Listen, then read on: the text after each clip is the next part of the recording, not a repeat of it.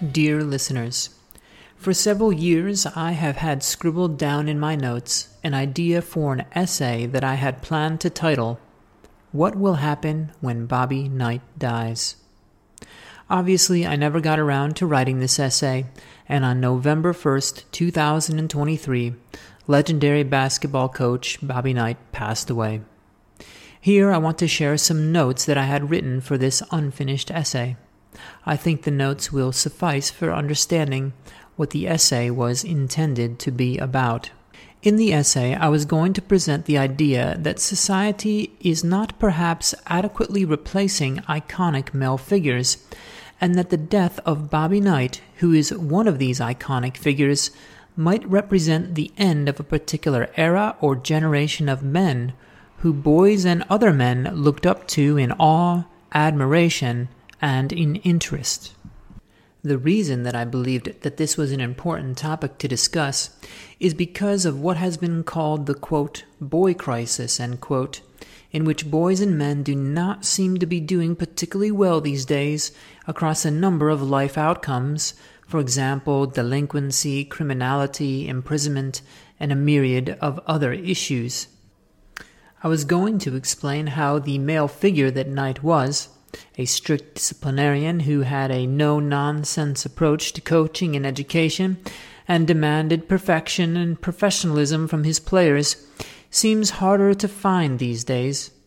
And I believe it is this sort of man, the man who delivers clear, authoritative, and decisive messages, that is desperately missing throughout various realms of society. Consequently, boys today might be lacking the same type of iconic male figures that someone like me, who was born in the 1980s, had the opportunity to look up to. In the essay, I was going to ask readers to think about the various athletes, professional wrestlers, actors, musicians, and politicians they looked up to as kids. And then I was going to ask, who are today's boys looking up to?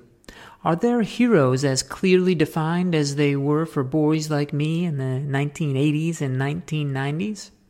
To me, it seems that we are missing a certain male or masculine energy in society, and that we are surviving primarily on the fumes of that fuel left by the likes of Bobby Knight. I was going to ask readers to think about male icons in professional wrestling. In the 1980s and 1990s, professional wrestling was booming and most boys had a favorite wrestler to look up to. Hulk Hogan, Ultimate Warrior, Sting, Bret the Hitman Hart, or Ricky the Dragon Steamboat. But what has become of professional wrestling today? From what I can tell, it is not the mass gathering of male icons that it was 30 or 40 years ago. In fact, some of its more interesting draws have been when they have brought older wrestlers out of retirement, evidence that we are riding on the masculine fumes of a previous generation. Then I was going to ask readers to think about male rock bands. Today, people appear to be clinging to the past, wanting desperately to see the likes of Metallica, Iron Maiden, and AC/DC giving it one more go. Yes, attendees are buying tickets because they want to hear the music and experience the spectacle, but they are also wanting to see the faces of those men whose posters used to hang on their wall, and they want to watch those men display their mastery over their instruments. Then I was going to ask readers to think about Hollywood. In the 1980s and 1990s, we had numerous male icons to look up to. We had Sylvester Stallone, Mel Gibson, Tom Cruise, Harrison Ford, Bruce Willis, Arnold, and many others. But who are the young and up-and-coming male actors of today for boys to look up to?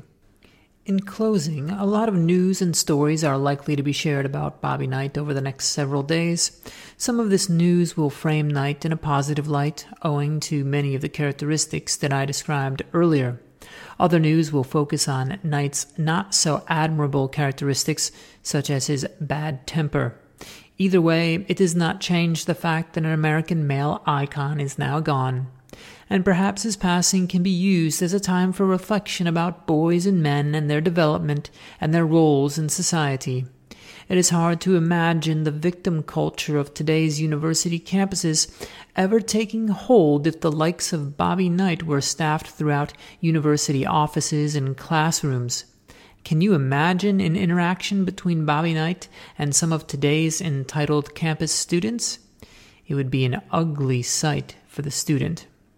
So, now that iconic basketball coach Bobby Knight is no longer with us, the question of the essay that I intended to write, "What will happen when Bobby Knight dies?" is no longer appropriate. Now we have a more pressing question to contemplate. What will happen now that Bobby Knight is dead? If you appreciated this content, please consider supporting the newsletter with a one-time or recurring donation. Your support is greatly appreciated. To donate, click the donor box logo. In 2 simple steps, you can donate using Apple Pay, PayPal, or another service. Thank you.